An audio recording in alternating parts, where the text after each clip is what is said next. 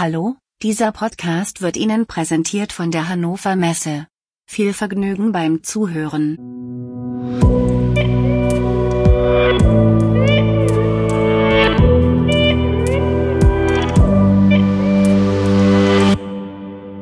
Hallo liebe Zuhörerinnen und Zuhörer, willkommen zur Podcast-Folge Nummer 143 des Podcastes KI in der Industrie. Mein Name ist Robert Weber und in München sitzt an gewohnter Ort und Stelle Peter Seeberg. Schönen guten Morgen, Robert. Jetzt kannst du mich wieder hören. Jetzt kann ich dich wieder hören. Du bist wieder erreichbar, bist wieder in der Zivilisation zurück. Du konntest mich letztens auch hören, aber du warst nicht zufrieden mit der Qualität. Ja, ich war nicht zufrieden mit der Qualität.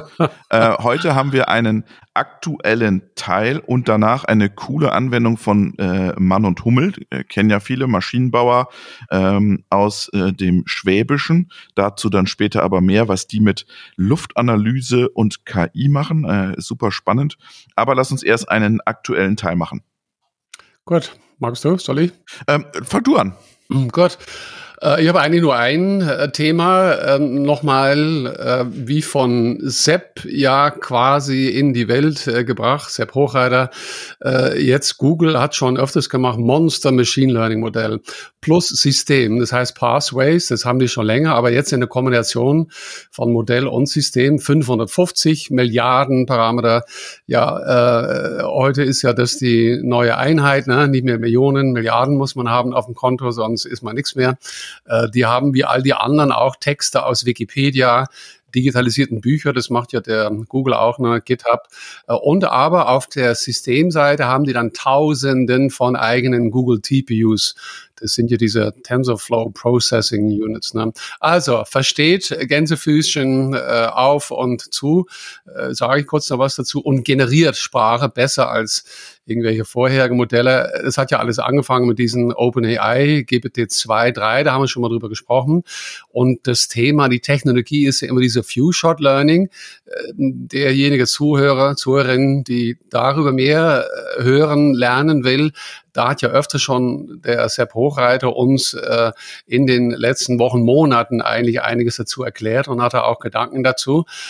Mittels Transformer-Algorithmen, Attention, Self-Attention, das sind alles so Weiterentwicklungen, würde ich sagen, von einem LSTM. Also und da geht's ja, das hat er ja auch gesagt, ne? Also vieles ist ja LSTM mit zusätzlichen Memory Cells, ja. So, das ist genau. Also der Begriff LSTM, der erscheint dann nicht mehr. Also ich will das auch nicht mehr weiterziehen. Ich meine, darüber können wir anschließend auch nochmal reden natürlich, weil LSTM ist natürlich 25 Jahre dieses Jahr. Darum geht's mir jetzt in diesem Fall nicht. Es ist eine Weiterentwicklung. Es geht immer um diese Beziehungen zwischen Wörtern, die dann gesammelt werden. Und ohne dazu in noch mehr Details mit Winograds, Schemas und Turing. Also im Endeffekt ist es natürlich so, wenn ich über dieses Verstehen sprechen sollte, dann ist es so, dass nach meinem Empfinden eigentlich nur der Mensch, also man muss als Mensch geboren sein, gezogen sein, gelebt haben, um zu verstehen. Ein Algorithmus, der kann natürlich so mächtig, und der ist jetzt wirklich sehr mächtig, tut meines Erachtens nichts anderes als auf statistische größenbasierte Wahrscheinlichkeiten irgendwie generieren, und interessant, kann mittlerweile auch in Kombination, und das haben auch letztes Mal, ich glaube, sowohl Sepp wie auch Jürgen erzählt. Die haben ja beide erzählt über diese Weiterentwicklung und Kombination von symbolischen und subsymbolischen. Subsymbolisch ist ja das, was wir eigentlich immer machen. Machine Learning, ne, heutzutage 99%. Und am Anfang, vor 60, 70 Jahren, ne, war das ja alles symbolisch, und dieses symbolische, diese selbstlernende Expertensysteme, sage ich mal, und diese Kombination von diesen beiden, das haben ja Jürgen und Sepp gesagt, da sind die beiden auch sehr daran interessiert, und das sieht man hier auch, dass dieses Modell fähig ist, bestimmte logische Beziehungen zu erkennen. Das gute Beispiel ist, da erklärt tatsächlich ein Algorithmus einen Witz auf eine Art und Weise, wie man es bis jetzt nicht gesehen hat. So, 2 Punkte noch dazu. Der Christian Becker-Asteno, der war ja auch schon der war vor langer schon mal, Zeit. der hat es ja einer der ersten Folgen schon gesagt, ne? Dass das die Herausforderung sein wird. Schon bei uns dabei, genau. Und der hat jetzt reagiert, hat auch gesagt, ja, wirklich beeindruckende Arbeit. Er fragt sich jedoch, ob eine Universität, er ist ja mittlerweile selber an der Universität in Deutschland mit einem solchen Aufwand mithalten könnte. Er sagt, die Liste der Mitwirkenden am Ende des Artikels ist ungefähr 60 Namen lang, mehrere andere Teams innerhalb von Google, die das unterstützen. Also Frage, wie kann man heutzutage von Hochschullehrern zum Thema KI erwarten? Er ist Professor AI, HRI, Direktor Humanoid Lab an der Hochschule der Medien in Stuttgart. Und war früher in der Bosch-Forschung, genau.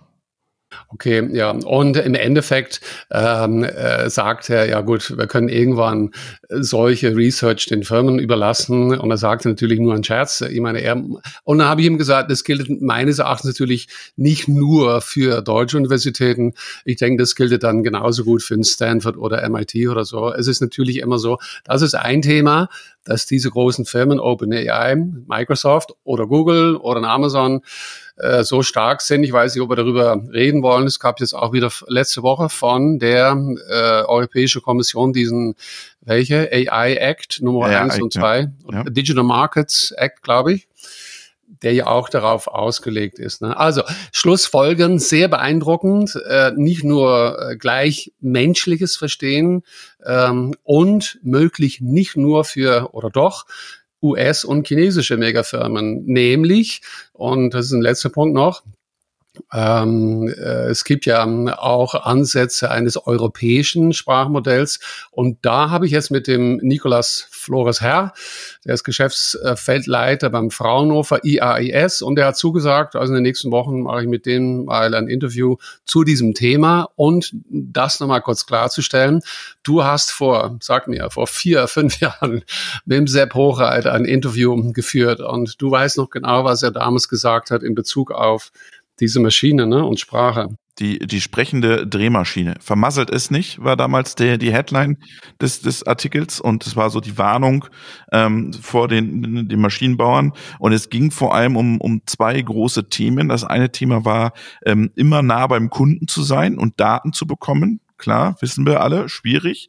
Und das zweite Thema war dann sozusagen, konzentriert euch nicht auf Baidu und Amazon oder auf Facebook, sondern konzentriert auf euch mal Maschinenbauer-Themen und die sprechende Drehmaschine als Ziel sozusagen. Ja. Genau, also für diejenigen, die sagen, was hat denn das jetzt mit uns? Wir sind doch im Bereich KI in der Industrie. Ich denke, dass dieses Thema NLP, Natural Language Processing und diese Megamodelle, dass die so einen breiten, großen Einfluss haben werden, dass auch wir in der Industrie und überhaupt, schauen wir mal gerne über den Tellerrand, unseren Augen davor nicht verschließen können und verstehen sollten, was genau da geht.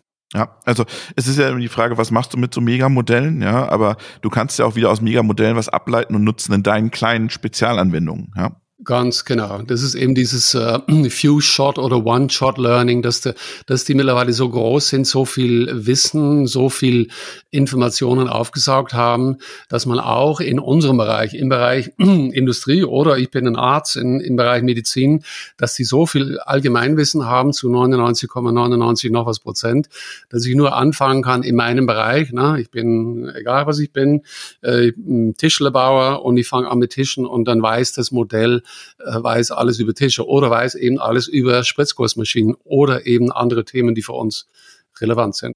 Genau, und du kannst ja immer wieder Submodelle dran bauen an das große Modell, dein eigenes Submodell wieder. Ja. Was hast du noch im aktuellen Teil? Oh, ich wollte nur noch kurz erwähnen, ja, wir hatten darüber gesprochen vor 2, 3 Wochen. Das war diese BMW-Ankündigung, die ich über LinkedIn wieder geteilt habe, deren Open-Source-Datenansatz für KI-Anwendungen in der Produktion.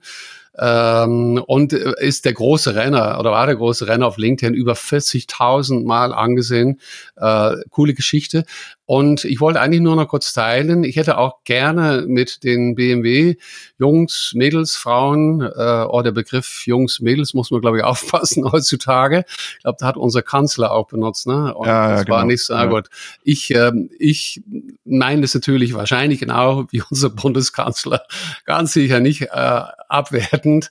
Habe dann ehemaligen Kollegen, der Thomas Wörtler bei BMW gefragt, hat mich verwiesen an seinen Kollegen Mark Kamrat. Mark, solltest du zuhören oder deine Kollegen, du hast bis dato nicht gemeldet. Und aber dann hast du gesagt, Robert, wir können das ja auch, weil die haben das gemeinsam mit Ideal Works gemacht. Und dann hast du gesagt, da habe ich jetzt die Anfrage gestellt, ja. Oh, ach so, gut. Also haben die sich schon gemeldet oder nicht? Haben sie noch nicht gemeldet, die sind wahrscheinlich alle aus dem Osterurlaub jetzt erstmal zurück. Das kann natürlich sein. Ich würde sagen, die Erste, die sich melden und sagen, ja, wäre klasse, wenn du dann oder ich, egal, mit eins von den beiden darüber reden kann. Du hast gesagt 40.000 Ansichten. Jetzt halte ich nochmal dagegen. Ich habe 115.000 Ansichten eines Artikels bei LinkedIn heute mitgebracht mit 1119 Interaktionen. Und das ist ein bisschen mehr Holz nochmal als bei dir. Und da geht's genau um BMW beziehungsweise Mercedes. Ich habe einen Artikel, ich war auf der der Julian war auf der Voss Backstage in Berlin. Und die Voss Backstage, die kennen wahrscheinlich wenige Zuhörerinnen und Zuhörer von uns überhaupt nicht. Das ist die Free Open Source Software Backstage, so eine kleine Messeveranstaltung, wo sich Open Source Gurus treffen. Und da hat der Wolfgang Gehring von Mercedes-Benz das Free Open Source Software Manifesto vorgestellt. Ja? Und das beschreibt so die Unternehmensstrategie und der Rolle der Mitarbeiter.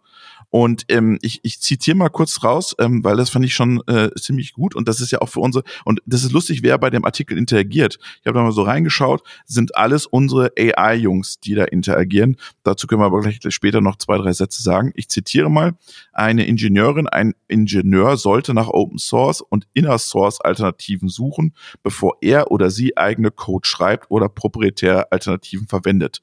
Die Mitarbeiter sollen sich bemühen, in den bestehenden Inner Source Gemeinschaften des Unternehmens aktiv zu sein.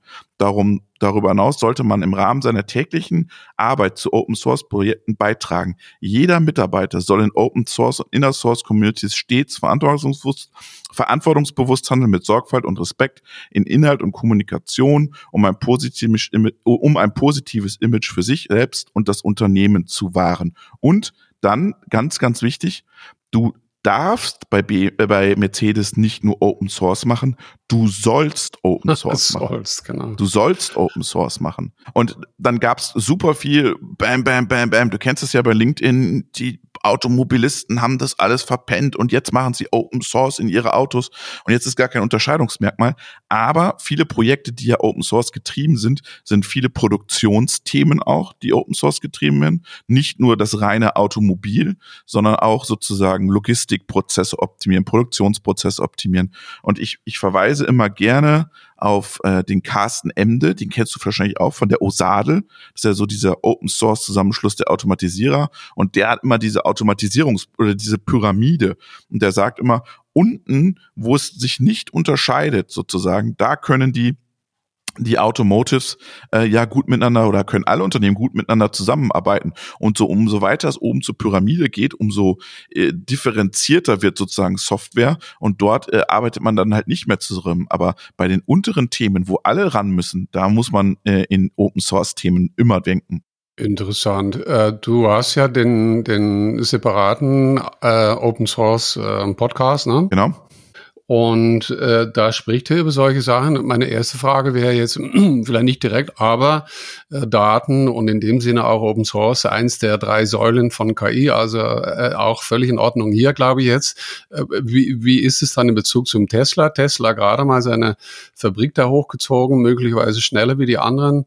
Oder habt ihr noch nicht darüber gesprochen? Würden die das dann ähnlich mitmachen oder nicht? Oder? Gibt's eine Folge dazu zum Thema Tesla auch und wie die amerikanischen Automotives Open Source sehen, nicht die klassischen amerikanischen Automotives, haben wir mit dem Andreas Rixinger von Bosch eine Folge gehabt und der so ein bisschen erklärt, wie die Automotives sozusagen auf Open Source reagieren und interagieren und was sie tun und wie sie sich da aufstellen.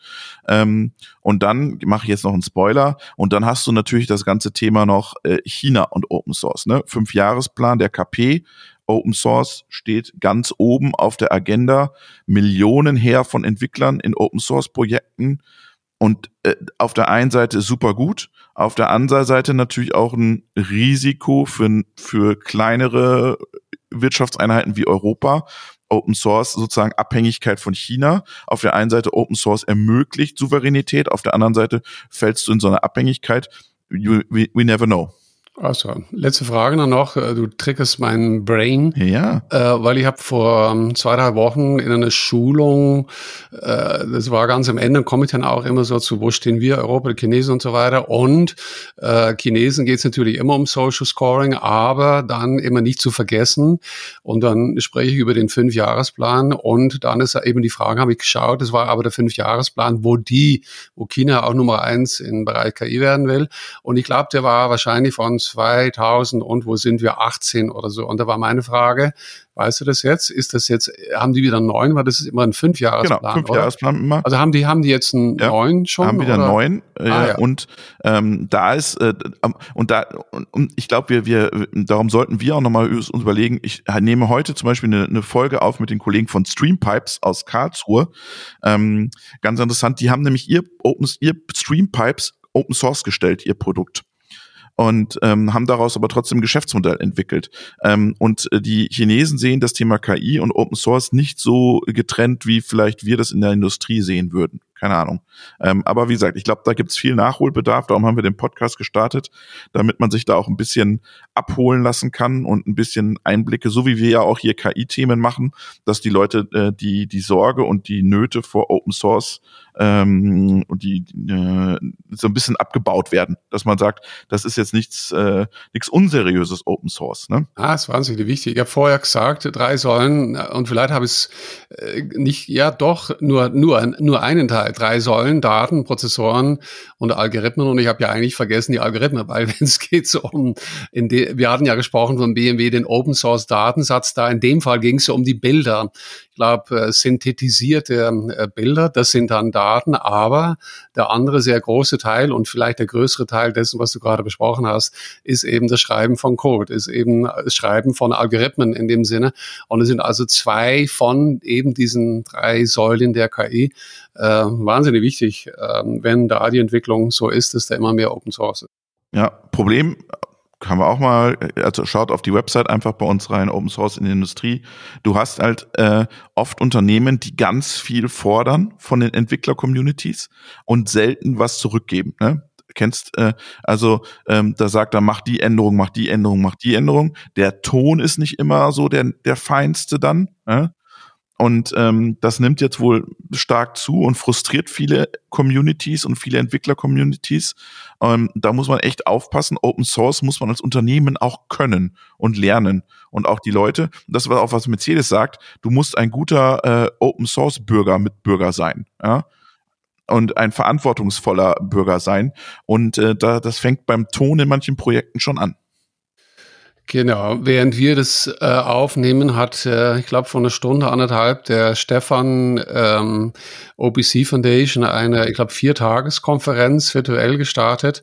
Und wo ich ja noch angestellt war, ich sag mal vor 4-5 Jahren und noch länger her, vor 6-7 Jahren quasi, hat die OPC Foundation damals mit Open Source angefangen. Ich habe das schon mal erwähnt, da waren die Kollegen, die in dem Moment als, ich sag mal, Produktmanager zuständig waren für, ich sag mal, Betrag X 00000 Umsatz, die waren überhaupt nicht happy damit. Ne? Die haben sich dann in eine Kantine an einem anderen Platz gesetzt quasi Ja, aber es ist so. Du musst natürlich gucken, wenn du nicht von heute auf morgen, aber wenn du in diese Richtung gehst, du hast es gerade gesagt mit diese Streampipes, du musst trotzdem ein Geschäftsmodell finden. Du kannst Code, nicht frei im Sinne von frei Bier, das gibt's nur heute in München am Bierbrunnen, Tag des Bieres, aber es ist wieder ein anderes Thema.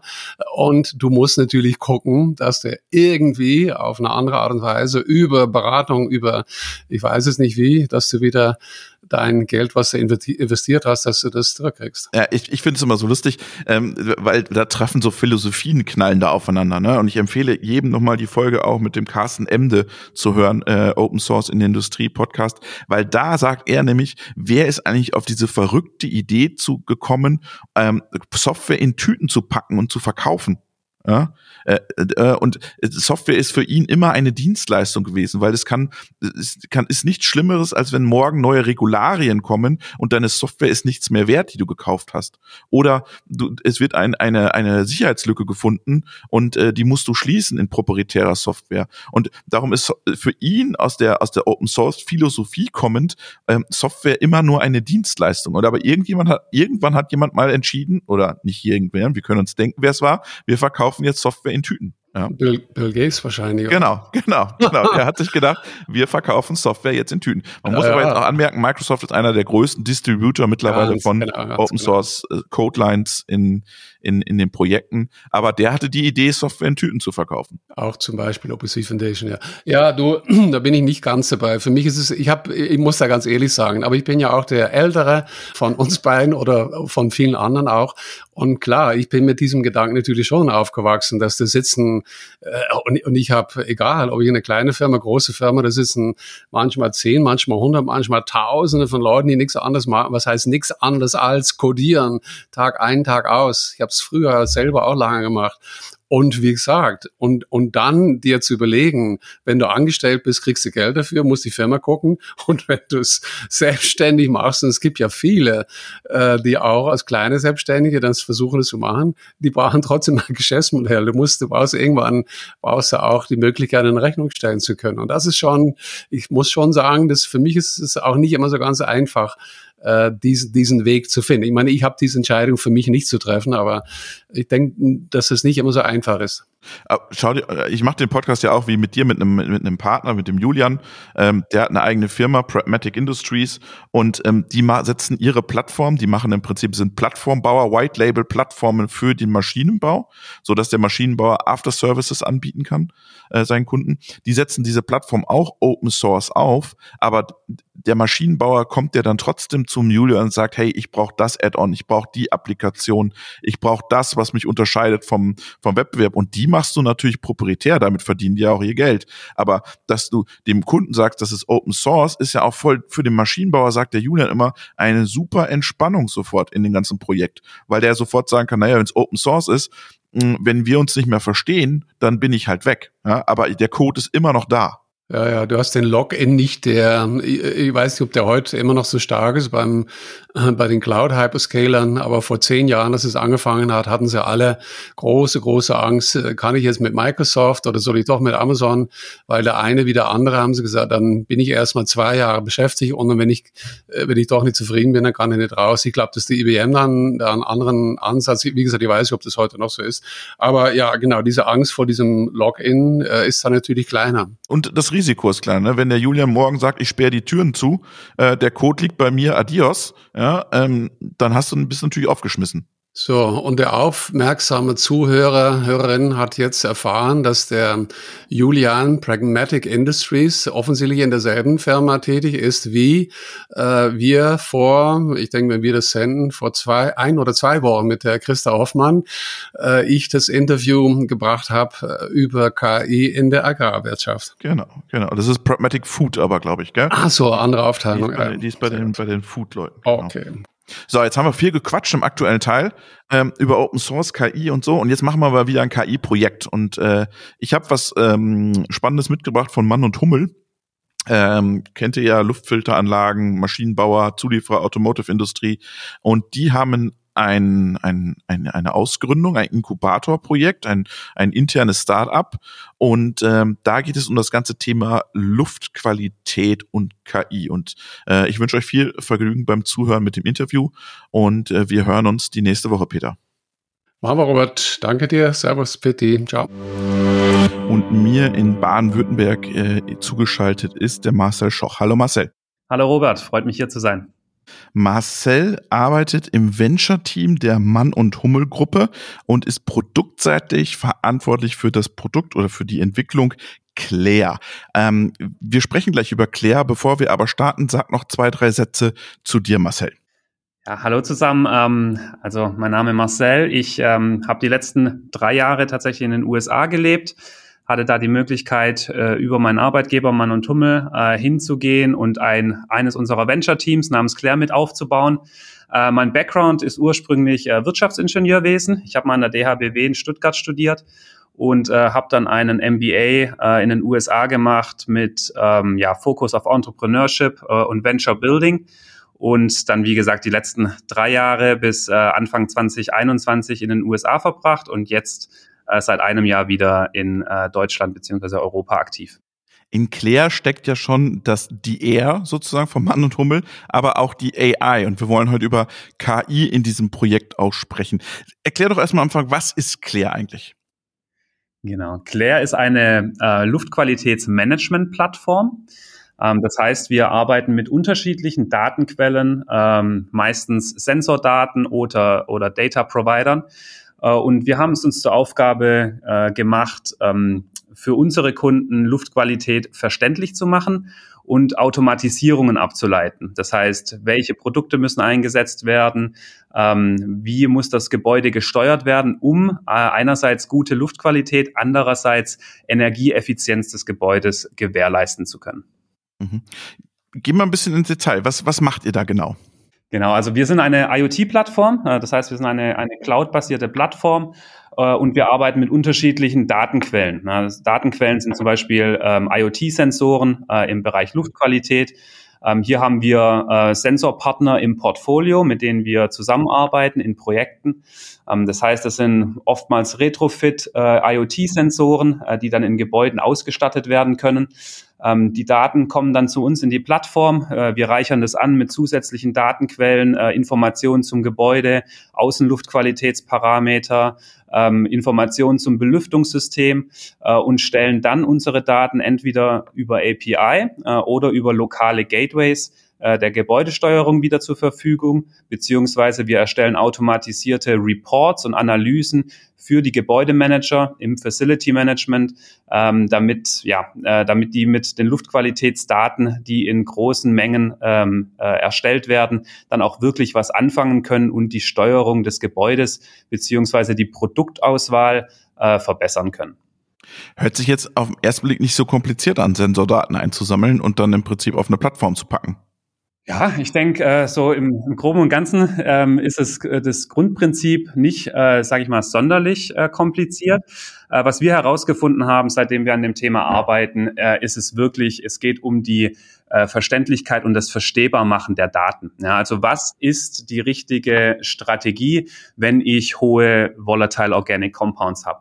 Was heißt das? Was sind das? Das ist einer der Schadstoffe oder der Parameter, die wir typischerweise mit unseren Sensoren messen. Ja, weil Luftqualität an und für sich ist jetzt kein einzelner Wert, den man mit einem einzelnen Sensor erfassen kann, sondern Luftqualität ist ein Sammelsurium aus unterschiedlichen Schadstoffen, die wir mit Multipollutensensoren dann messen und sichtbar machen. Mhm. Welche Rolle spielt jetzt, weil wir gesagt haben, Claire, da steckt die R drin und da steckt dann die AI drin. Welche Rolle spielt jetzt das Thema maschinelles Lernen, KI in eurer Plattform? Wie gesagt, unser Ziel ist es, und ist es jetzt nicht zwanghaft, immer AI oder KI einzusetzen für unsere Feature, sondern wir wollen unseren Kunden ermöglichen, Luftqualität zu verstehen und die richtigen Schlüsse daraus zu ziehen. Wir haben aber gemerkt, nachdem wir uns mit dem Thema intensiver beschäftigt haben zu Beginn, dass es es gibt Indikatoren, die wir aus Luftqualität ablesen können. Zum Beispiel ein Beispiel, wo wir inzwischen auch AI anwenden, ist das Thema Schimmelerkennung. Ja, wir haben herausgefunden, dass sich Schimmelbildung in unseren Luftqualitätsdatensätzen niederschlägt. Das heißt, wir erkennen, welcher Sensor ist näher an einer Schimmelquelle. Wir können jetzt nicht den Schimmel direkt messen, aber durch den Zusammenspiel verschiedener Indikatoren, die wir messen, können wir ein gewisses Muster sozusagen erkennen und nutzen dann gelabelte Daten, um unsere Schimmelerkennungsfeature in diesem Fall Schritt für Schritt zu verbessern. Das heißt, das System gibt dann einen Alarm und sagt, da ist Schimmelbildung. Genau. Also das System, wir haben 2 Feature in dem Bereich. Das eine ist das Thema Mold Prevention, also Schimmelvermeidung. Das ist eine simplere Logik, die vor allem auf Temperatur und Luftfeuchtigkeit basiert. Und dann haben wir ein advancederes Feature, da geht es dann in die frühe Schimmelerkennung, weil oftmals Schimmel entsteht an Stellen, die nicht direkt ersichtlich sind, auch nicht für den Gebäudemanager im Belüftungssystem, in den Lüftungsführungen. Und hier geht es dann darum, Indikatoren in unseren Datensätzen möglichst frühzeitig zu erkennen, gewisse Muster erkennen zu können und dann den Facility Manager darum zu bitten, in dem Bereich doch bitte eine genaue visuelle Überprüfung durchzuführen, weil wir Schimmel vermuten. Was legt ihr da für einen Machine Learning Ansatz dran? Ja, also jetzt bei dem Thema Schimmel haben wir uns verschiedene Modelle angeschaut.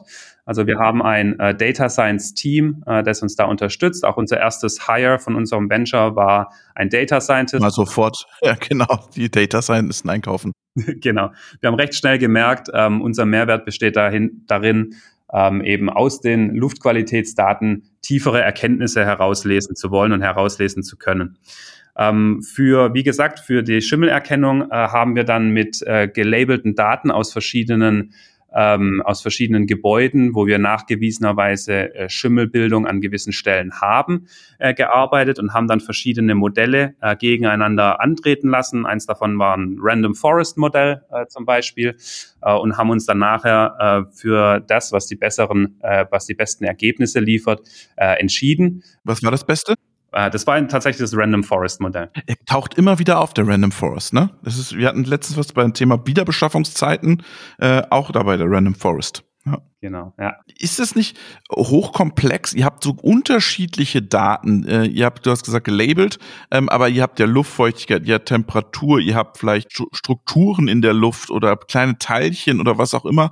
Ist das nicht schwierig, mit so unterschiedlichen Datensätzen oder Daten dort Prognosen zu fahren?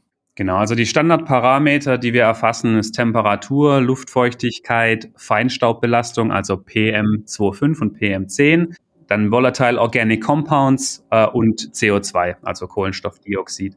Und da stellen wir sicher, dass alle unsere Sensoren, die wir verwenden, dieses Standardset an Schadstoffsensoren haben. Ja, das heißt, wir haben verschiedene Datensätze, aber wir können auch sicherstellen, dass wir zumindest diese Anzahl von verschiedenen Datenpunkten, die ich gerade aufgezählt habe, dann wirklich aus allen unseren Installationen erfassen können. Die Challenge, die wir tatsächlich haben, ist die genügend gelabelte Daten zu bekommen. Ja, und da arbeiten wir natürlich auch mit unserer IoT-Plattform und mit Feedback direkt vom Kunde, so damit es dem Kunde möglich wird, uns über auch Aktivitäten im Gebäude beziehungsweise Anomalitäten zu informieren, so dass wir dann zusätzliche Trainingsdaten für unsere Modelle haben. Ach so, das heißt, Bürogebäude A, Bürogebäude B, Bürogebäude C sollen dann im Prinzip die Daten auf eurer Plattform liefern, ihr gelabelt am liebsten noch und damit ihr im Prinzip weiter trainieren könnt. Genau, das ist die Idee dahinter. Man muss natürlich sagen, man muss auch einen gewissen Incentive darstellen können für den Gebäudebetreiber. Das heißt, da arbeiten wir ständig dran, dass wir mehr von diesen Feedback-Labels bekommen. Oftmals ist es so, zu Beginn haben wir jetzt gerade auch in diesem Bereich Schimmelbildung oder Schimmelvermeidung, haben wir einfach eine gewisse Anzahl an Gebäuden mit unseren Sensoren ausgerüstet und quasi unentgeltlich, um eben diese Data Labels zu bekommen und das erste Asset dann erstmal bei uns auf unserer Seite zu haben. Ganz kurz, labeln tut ihr oder tut dann der Anwender?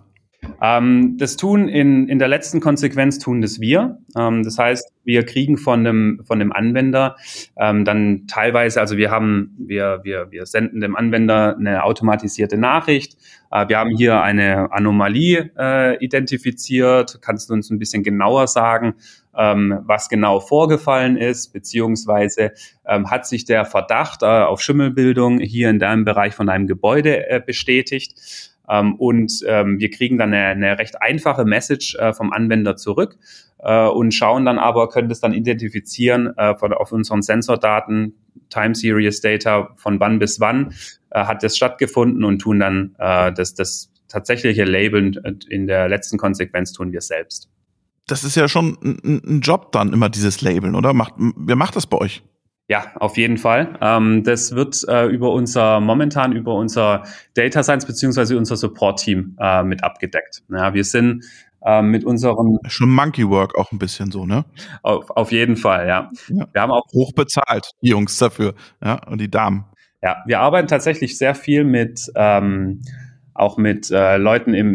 also Interns, das heißt Werkstudenten zum Beispiel, Leute, die sich in der Ausbildung befinden. Wir haben beide unsere Digital Hubs, wo wir Mitarbeiter haben, einmal in Europa, einmal in den USA, sind sehr nah an einem Universitätscampus jeweils und haben da immer guten Zugriff zu Werkstudenten und Interns in dem Bereich.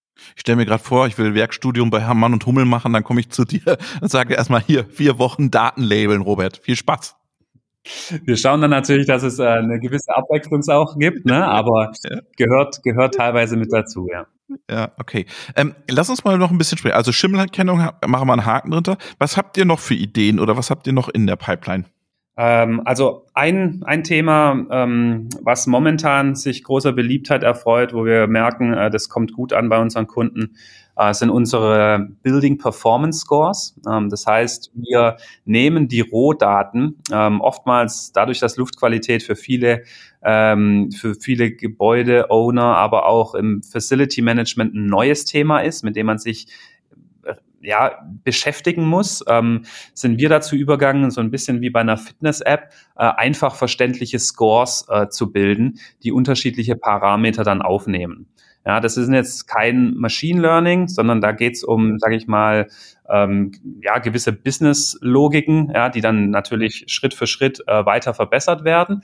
Aber das sind starre Logiken, mit denen wir da arbeiten, wo wir die Rohdaten, Luftqualitätsparameter, Außenluft, Innenluft, zusätzliche Informationen vom Gebäude bekommen und dann einen Performance-Score, wie zum Beispiel Covid Resistance oder Airborne Resistance of your building, ausgeben können, um dann zu sagen, wie gut ist dein Innenraum gegen die Verbreitung von Viren geschützt oder gewappnet.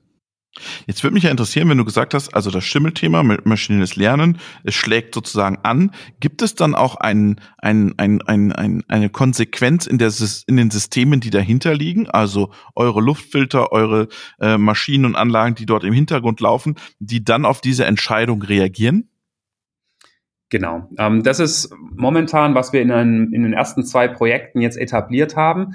Und das ist das Ziel dahinter, dass wir den Menschen da direkt aus dem Loop nehmen, sondern direkt mit dem System kommunizieren, das dann auch einen Einfluss auf die Parameter hat, in dem Fall Schimmelbildung. Das wäre in einem Gebäude zum Beispiel das Belüftungssystem. Das heißt, wenn wir hier einen Wert haben, der anschlägt, würden wir vielleicht in einem ersten Schritt versuchen, die Luftwechselrate in einem bestimmten Bereich vom Gebäude zu erhöhen, um dann eben das Thema Schimmelbildung eventuell zu bekämpfen, beziehungsweise die Faktoren, die dazu führen, dass Schimmel sich erstmal bildet, gar nicht das aufkommen zu lassen. Wie ist es in eurer Branche, wenn ihr sagt, ihr habt ja diese trainierten Modelle für das Gebäude A, B, ist es möglich, diese Modelle zu übertragen, die auf Gebäude C, D, E, oder ist jedes Gebäude wirklich hoch individuell und du musst immer was ganz Individuelles bauen? Da haben wir tatsächlich die Erfahrung gemacht, also wir hatten zu Beginn oder wir hatten ein sehr großes Interesse von einem Kunde aus dem Bereich Indoor Farming, ja, also sag mal, Gewächshäuser in Deutsch, in einem größeren Maßstab, um gerade was das Thema Schimmelbildung angeht. Wir haben da aber unser Modell entwickelt, basierend auf Daten aus standardisierten, sage ich mal, oder aus Gebäuden, wie Bürogebäude beziehungsweise, sage ich mal, normale, wo Menschen arbeiten. Ja, wir haben gemerkt, dieses Modell lässt sich jetzt nicht 1:1 auf das Thema Indoor Farming übertragen, wo wir deutlich höhere Luftfeuchtigkeitswerte haben, deutlich andere Schadstoffwerte. Aber wir haben gemerkt, okay, in der Kategorie Bürogebäude lässt sich das Modell 1:1 nahezu von Gebäude A auf Gebäude B übertragen. Das heißt, ihr verkauft euren Wettbewerber in Zukunft diese Modelle einfach für ihre Anlagen? Oder geht das nur mit Mann+Hummel-Systemen? Das ist tatsächlich die Idee dahinter und auch der nächste Wachstumsschritt, den wir im Auge haben. Wir wollen uns wirklich auf das Thema Luftqualität und Luftqualitätsanalyse fokussieren und sind sehr daran interessiert, unsere Plattform, das heißt, wir bekommen Daten, das müssen auch nicht unsere eigenen Sensoren sein, sondern vielleicht bestehende Daten aus dem Gebäude und wir geben dann zurück diese Analysen, verschiedene Feature im Bereich Schimmelvermeidung, Building Performance Scores, aber übergeben dann diese Daten wieder an das Building Management System des Gebäudes, sodass damit dann direkt Aktivitäten gesteuert werden können. Das heißt, wir sehen uns da perspektivisch eher als Mittelmann, um da einfach auch eine bessere Skalierbarkeit zu erreichen, weil Mann+Hummel kommt klassisch von der Filtration. Das heißt, wir verstehen sehr viel vom Thema Luftqualität, vom Thema Filter, aber nicht unbedingt von der, sage ich mal, hochtechnischen Gebäudeleittechnik. Und dementsprechend sind das Partner, mit denen wir zusammenarbeiten. Ja, aber Gebäudeautomatisierung, jetzt mal ketzerisch, ne, wenn ich in so ein Gebäude gehe, funktioniert meistens nie richtig so. Also da gibt es ja noch ziemlich viel Themen, die da aufgeholt werden müssen. Oder wie siehst du das? Ja, absolut. Panel ist nicht aktiv und was weiß ich, das heißt nervig immer. Ja, das stimmt. Wir sehen aber auch da sehr viel Bewegung im Markt. Also wir, um ehrlich zu sein, wir versuchen uns da eher an den, sag ich mal, moderneren Partnern auszurichten. Es gibt große etablierte Player im Bereich Gebäudeleittechnik. Die wollen möglichst auch ein Ökosystem schaffen, das es nahezu unmöglich macht für Third Parties, wie jetzt zum Beispiel uns, damit reinzukommen, weil da ein Interesse besteht, den Wartungsvertrag und alle Sensoren über den gleichen Anbieter laufen zu haben. Wir sehen aber auch, dass das liberalisiert sich. Ja, die nächste Generation Cloud-basierte Gebäudeleittechnik. Es gibt immer mehr Unternehmen, die einfach mit einem recht einfachen Gateway Datensätze von dem lokalen Gebäude in die Cloud ziehen, wo wir dann einfach viel mehr Freiheiten, Analysemöglichkeiten und auch die Möglichkeit haben, sage ich mal, intelligente Algorithmen, auch was das Thema Gebäudesteuerung, Energiesteuerung und so weiter angeht, dann wiederum zurück aufs Gebäude zu spielen. Die große Herausforderung sehe ich bei dem Thema, du hast ja dieses Modell trainiert, spezialisiert auf das Thema Luftqualität, das dann in die Leittechnik zu bringen, dass das funktioniert. Genau, also es geht wirklich um das Interface, wie genau, welche Daten kann die Gebäudeleittechnik aufnehmen. Das heißt, Moment, macht ihr eine Verarbeitung in dem Gebäude oder macht ihr es in der Cloud? Machen wir momentan in der Cloud. Wir haben aber die Anforderung und in die Richtung wird es gehen, dass wir das irgendwann on-premise machen wollen. Okay, also ihr müsst im Prinzip ein Edge-Device oder on-premise was liefern und ihr müsst sozusagen eine nahtlose, durchgängige Bedienoberfläche zu dem bestehenden Leittechnik liefern. Genau, ja. Und das Modell muss Plug and Play in dem seiner Software funktionieren und laufen. Und du musst ja das Modell auch nachtrainieren und den ganzen Pipapo. Also das ist ja schon eine Herausforderung. Genau, deswegen, wir haben das Thema, oder Das Thema künstliche Intelligenz jetzt in unseren ersten Features, die wir anwenden, und sicherlich das Interface zwischen Gebäudeleittechnik und der jeweiligen und unserer Cloud-Plattform ist die Herausforderung, die besteht. Was könnt ihr euch noch für Themen, also ihr müsst ja auch irgendwann von diesem Datenlabeling weg, weil das ist ja unfassbar, was ihr da zu tun habt. Habt ihr da eine Idee, wie das aussehen könnte? Also einerseits überlegen wir uns natürlich Themen, wie wir diese Data Labels automatisiert bekommen. Ja. Was habt ihr für eine Idee? Ein gutes Beispiel ist im Bereich Filtermanagement oder Filtermonitoring. Da messen wir quasi den Druckverlust über eine Filterstufe. Die Informationen, die wir benötigen, um daraus dann wirklich eine gute, sage ich mal, Vorhersage zu machen oder auch eine Total Cost of Ownership Analyse zu machen, sind eben, wann wurde der Filter gewechselt, welcher Filtertyp wurde installiert. Und da schauen wir, dass wir Daten von bestehenden Maintenance-Systemen oder Ticketsystemen zum Beispiel abgreifen können, beziehungsweise arbeiten oder haben ein Feature, das automatisch erkennt, wenn basierend auf diesen oder diesen Druckverlustdaten, wann ein Filterwechsel stattgefunden hat. Und das sind dann Bereiche, wo wir viel von dieser manuellen Arbeit automatisieren können und dementsprechend auch größere und automatisch Datenmengen erzeugen mit gelabelten Datensätzen. Mhm. Dann muss nur noch 2 Wochen Werkstudent da was tun bei euch. Anstatt 4. Wenn immer mehr Gebäude dazukommen, ihr habt immer mehr Datensätze, ihr entwickelt immer mehr, was könnt ihr euch noch was habt ihr noch für Ideen, was könnt ihr mit KI und diesen Datensätzen noch tun? Ich denke, was natürlich am interessantesten ist, wenn man sich auch anschaut, wie hoch der Energieverbrauch der Gebäude am gesamten Energieverbrauch jetzt zum Beispiel in Deutschland ist. Ich glaube, wir sprechen von knapp 50%. Ja, Wärme. Ja. Genau. Dann auch noch, wenn wir uns das Gebäude anschauen, dann ist das Thema Belüftung und Luftwechsel nochmal für 50% des Gesamtenergieaufwandes des Gebäudes verantwortlich. Das heißt, da hat man natürlich einen großen Hebel, auch wenn es in Richtung Energieeffizienz und damit halt auch CO2 Einsparungen zum Beispiel geht. Das heißt, aus meiner Sicht ist wirklich das Interessanteste Luftqualitätsparameter und Parameter, was das Thema Belüftung angeht, mit dem Thema Energiemanagement zusammenzuführen und hier dann die Vorteile zu bergen, die es in dem Kontext gibt. Mach mal ein Beispiel, was stellst du dir vor, Energiemanagement? Was kann ich mir da vorstellen? Ein Fenster aufmachen und nichts aufmachen oder ein bisschen konkreter?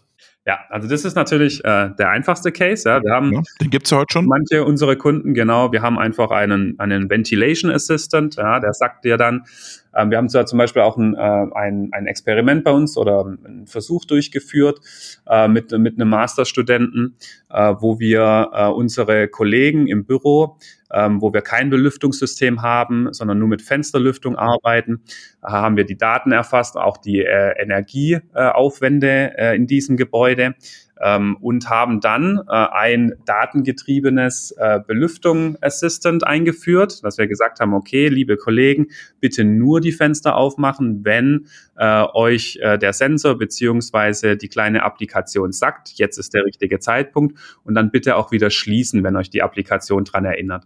Und da haben wir zum Beispiel herauslesen können oder herausfinden können, dass wir so den Energieaufwand beziehungsweise das Lüftungsverhalten verbessern und damit auch die Energieeffizienz.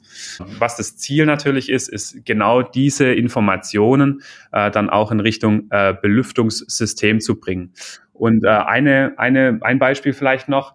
Wir haben zum Beispiel, wenn man an Gebäude denkt, die sich in einer, sagen wir mal, Temperatur oder einer Klimazone befinden, wo man vielleicht 20 Grad Temperaturunterschied von Nacht zu Tag hat oder von den frühen Morgenstunden zu nachmittags.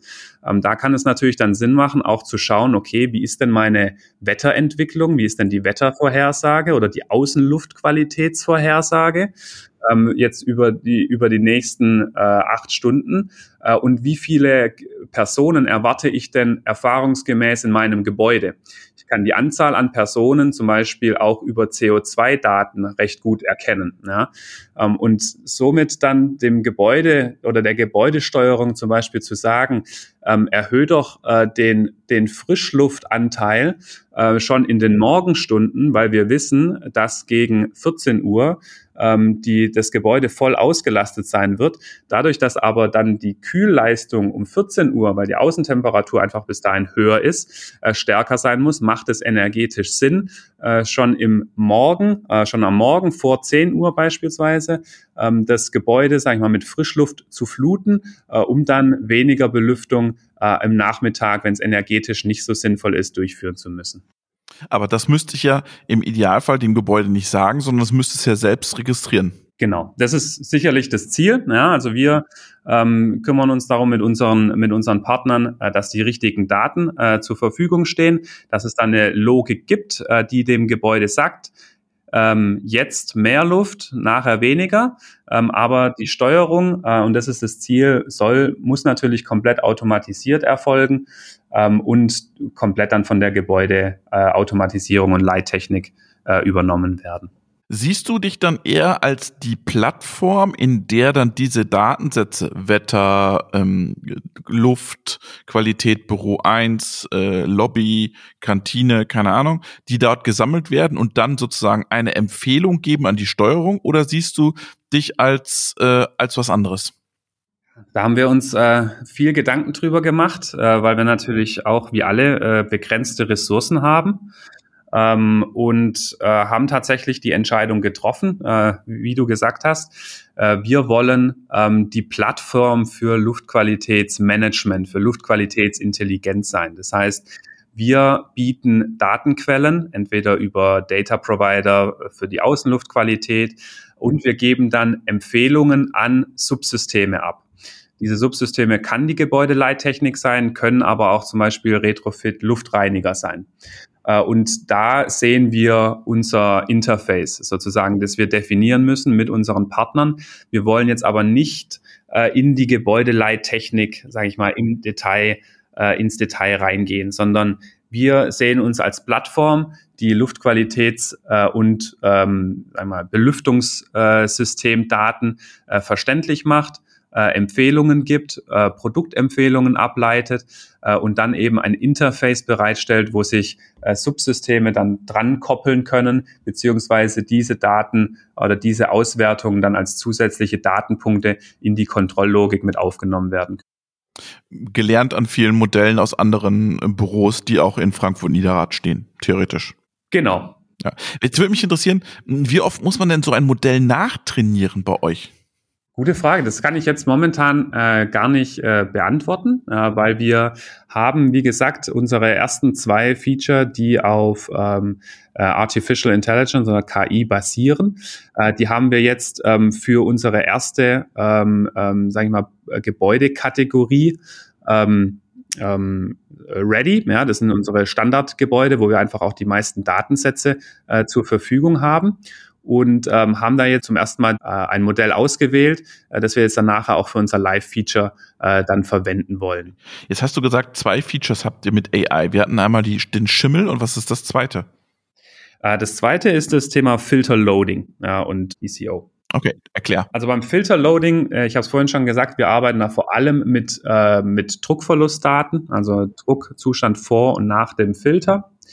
Dann haben wir ein zusätzlicher Parameter, welcher Filtertyp wird eingesetzt, was ist der Luftstrom in unserem Belüftungssystem, was ist auch die Außenluftqualität, das heißt, was ist die Partikelkonzentration in der Luft, die dann dem Gebäude zugeführt wird.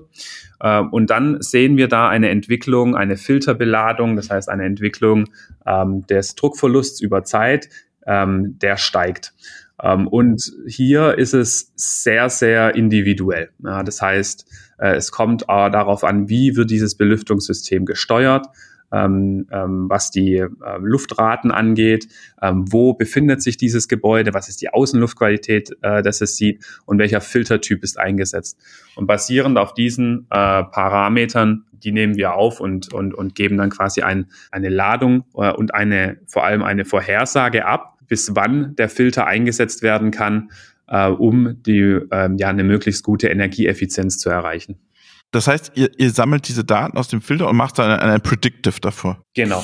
Also Predictive Maintenance oder vorausschauende Wartung, oder wie könnte man das formulieren? Genau, das ist, denke ich, das Keyword, das dahinter steht. Wir wollen dem Facility Manager Sicherheit geben, wann ist der beste Zeitpunkt, um deine Filter zu wechseln, beziehungsweise wann müssen sie bestellt werden. Und im Idealfall, und das ist das Ziel dahinter, wo wir hinarbeiten, die Filter werden automatisch nachbestellt, ja, aufgrund von den Informationen vom System. Und wir liefern so aus, damit die Filter genau zum richtigen Zeitpunkt beim Kunde eintreffen, ohne dass eingelagert werden muss, sondern dass direkt dann installiert werden kann und das Gebäude energieeffizient betrieben ist.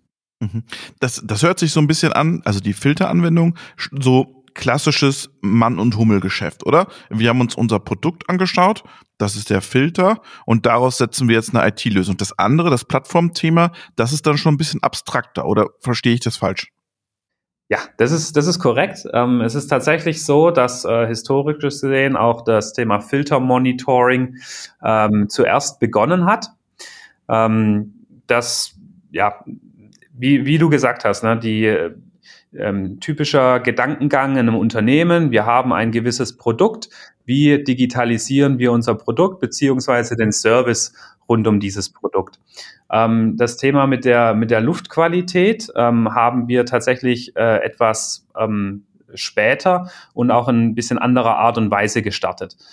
Diese Luftqualitätsmanagement-Plattform ist aus einem Inkubatorprojekt hervorgegangen, das wir in den USA, in Kalifornien durchgeführt haben, wo wir wirklich sehr, sehr frei an die Sache gehen wollten. Wir haben aber ab einem gewissen Punkt gemerkt, es macht Sinn, vor allem für den Endkunde, hier dann so eine modulare Plattform anbieten zu können, wo wir sagen, okay, wir machen das Thema Luftqualität, wir machen das Thema Luftqualität Intelligence und über die gleiche Plattform können wir aber auch das Thema Filtermanagement mit anbieten. Und so ist es dann zu einem späteren Zeitpunkt zusammengewachsen mit in das Thema Claire mit rein, ja, aber hat andere Ansatzpunkte. Jetzt setze ich noch einen drauf, Marcel, und sagt, in Zukunft verkauft ihr keine Filter mehr, sondern ihr kauft dann Quality Air bei Mann+Hummel. Ja, korrekt. Healthy Air. Healthy. Genau, wir haben es mal Cleaner as a Service genannt. Aber Cleaner as a Service ist auch sehr schön. Ja, sehr gut. Ist sicherlich auch keine ganz neue Idee. Also jeder, der in der Branche unterwegs ist, der hat dieses Buzzword, sage ich mal, bestimmt schon 6-mal gehört von unterschiedlichen Unternehmen. Was? Cleaner as a Service? Cleaner as a Service, ja. Es geht wirklich darum, den Betrieb und das Management und die Wartung von Belüftungsanlagen, von Filterstufen komplett zu übernehmen und nur noch in einem Servicevertrag dem Endkunde anzubieten, damit sich der lokale Facility Manager tatsächlich dann um gar nichts mehr kümmern muss, sondern im Idealfall nur noch seinen Report bekommt, einmal pro Monat, wo drin steht, alles ist okay und übrigens seine Luftqualität ist sehr gut. Das ist besser als die von nebenan. Genau. Ja, das ist ja, dieser Branche ist es ja spannend, weil da ist ja alles as a Service. Nur keiner weiß, wer die Immobilie besitzt, keiner weiß, wer macht die Belüftung, keiner weiß, wer macht den Fenster sauber. Also das ist ja schon auch in dieser Branche ein Thema, oder? Darum ist, glaube ich, die Akzeptanz dort höher, als wenn ein Trumpf mit Production as a Service um die Ecke kommt. Absolut, und das bringt natürlich auch die Schwierigkeiten ein bisschen mit. Ja? Das heißt, wir sind absolut auf Partner angewiesen in dem Bereich, weil es nahezu unmöglich ist für ein Unternehmen, den kompletten Bereich von Auslegung des Belüftungssystems hin zu den einzelnen Komponenten, dann das Thema Filtration, aber auch das Thema HVAC Services, also die Reinigung. Man braucht ein Netzwerk an Servicepartnern, weil da gibt es in Deutschland, es gibt zwar die paar großen Facility Management Service Anbieter, aber ich denke mal, das Hauptbusiness läuft doch über kleine mittelständische Handwerksunternehmen, und da muss man aus unserer Sicht mit mehreren Partnern zusammenarbeiten und auch ein sehr offenes Konzept verfolgen. Wenn man hier zu viel selber machen will, dann läuft man in das Risiko, sich, glaube ich, zu verzetteln. Das heißt, wen willst du mit deiner Lösung überzeugen? Die Facility-Anbieter oder willst du jetzt sagen, hey, Backoff, Gebäudeautomation, wir können euch was hier mit an die Hand geben? Also wir sind momentan tatsächlich zweigleisig unterwegs. Einerseits gehen wir direkt auf die Endkunden zu. Das heißt, typischerweise in den USA waren wir vor Covid-19 sehr erfolgreich mit Casinos und Entertainment Facilities. Einfach weil es da auch da ist erstens das Wissen schon da, ja, dass Luftqualität im Zweifelsfall dazu führt, dass Leute länger im Gebäude bleiben, was natürlich dann direkt sich in Umsatz niederschlägt. Ja. Da ist natürlich ein großes Interesse und Motivation dahinter. Dann Universitäten, aber auch viele Sports Facilities. Ja. Auch da setzt sich immer mehr die Erkenntnis und auch das Wissen durch, dass Luftqualität einfach auch einen großen Einfluss auf die Performance hat. Und das sind dann typischerweise Bereiche und auch Träger, die wir dann direkt ansprechen. Nichtsdestotrotz, ich glaube, die Zukunft für Claire und auch unser nächster Wachstumsschritt, den wir machen wollen, geht dann wirklich mehr in Partnerschaften mit bestehenden Gebäudemanagementanbietern, wo wir dann auch ein bisschen aus diesem Hardware-Installations-Bottleneck rauskommen, sag ich mal. Ja. Das heißt, hier selber IoT-Retrofit-Sensoren zu installieren, ist was man in einem kleinen bis mittleren Maßstab sicherlich machen kann. Aber wir schauen halt nach einer Strategie, wie wir in Zukunft bestehende Daten sag ich mal, mit aufnehmen können, abgreifen können, um dann nur die Analysen beziehungsweise unsere Features und Reports dann über ein bestehendes Gebäudemanagementsystem. Hier sind wir auch offen für ein White Labeling zum Beispiel, was wir mit Partnern bereits durchführen, dann so zum Kunde zu bringen. Okay. Was sind bei dir die nächsten Schritte auf dem Schreibtisch, die ihr jetzt gehen müsst? Also einerseits sind wir jetzt seit einem Jahr im europäischen Markt aktiv, nachdem wir davor 3 Jahre nur in den USA waren. Das heißt, hier ist es einfach momentan auch immer noch spannend, weil doch gewisse die Industrie ist ein bisschen anders, die Marktverhältnisse sind anders. Es geht darum, auch hier jetzt in Europa ein Partnernetzwerk aufzubauen. Und das ist tatsächlich momentan die Hauptaufgabe. Also im Bereich Service Provider arbeiten wir mit einer Firma ist in der Nähe von Stuttgart beziehungsweise in der Schweiz zusammen. Im Bereich Gebäudeleittechnik oder andere OEMs in dem Bereich machen wir Partnerschaften und haben erste Projekte.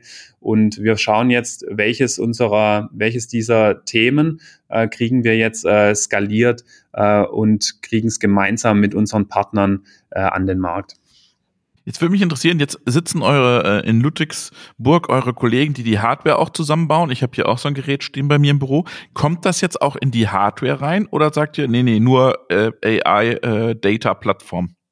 Nee, das kommt tatsächlich und es wächst immer mehr zusammen. Das ist einer der Gründe, weshalb wir vor einem Jahr die Entscheidung getroffen haben, auch hier in Ludwigsburg-Heilbronn einen sogenannten Digital Hub zu gründen, weil wir viele von unseren digitalen Themen jetzt auch näher an unsere Kernprodukte, zum Beispiel im Bereich Luftreiniger, bringen wollen. Das heißt, hier vielleicht a Sneak Peek auch für die Zuhörer. Wir werden dieses Jahr noch die nächste Generation von unseren Luftreinigern in den Markt bringen. Die werden dann in einem ersten Schritt IoT-enabled sein. Das heißt, die funktionieren dann mit unserer Claire Luftqualitätsmanagement-Plattform. Eventuell wird sich das Branding ein bisschen ändern, aber das ist genau die Idee, dass wir sagen, okay, wir geben nicht nur Empfehlungen beziehungsweise Inputs für die Gebäudeleittechnik, sondern auch steuern unsere Luftreiniger komplett automatisiert und energieeffizient in den Gebäuden. Das heißt, auch das Standardgerät für 899 €, ich weiß nicht mehr, wie viel es gekostet hat, kriegt im Prinzip auch ein trainiertes Modell von Daten mit. Genau, also ob wir da jetzt zu Beginn direkt AI in der Anwendung haben werden, das müssen wir noch schauen. Aber das Filterload Model, das wir momentan darauf gehen entwickeln. Das wird es auf jeden Fall auch für die Luftreiniger geben. Und ja, auch die Luftreiniger mit dem Kauf eines solchen Gerätes wird man dann in Zukunft auch die Feature von unserer Claire-Plattform und die zusätzlichen Services mitnutzen können. Super, vielen, vielen Dank, Marcel, für deinen Einblick in saubere Luft und welche Rolle dabei maschinelles Lernen spielen kann. Vielen Dank und schöne Grüße nach Ludwigsburg. Vielen Dank, Robert, und bis zum nächsten Mal vielleicht.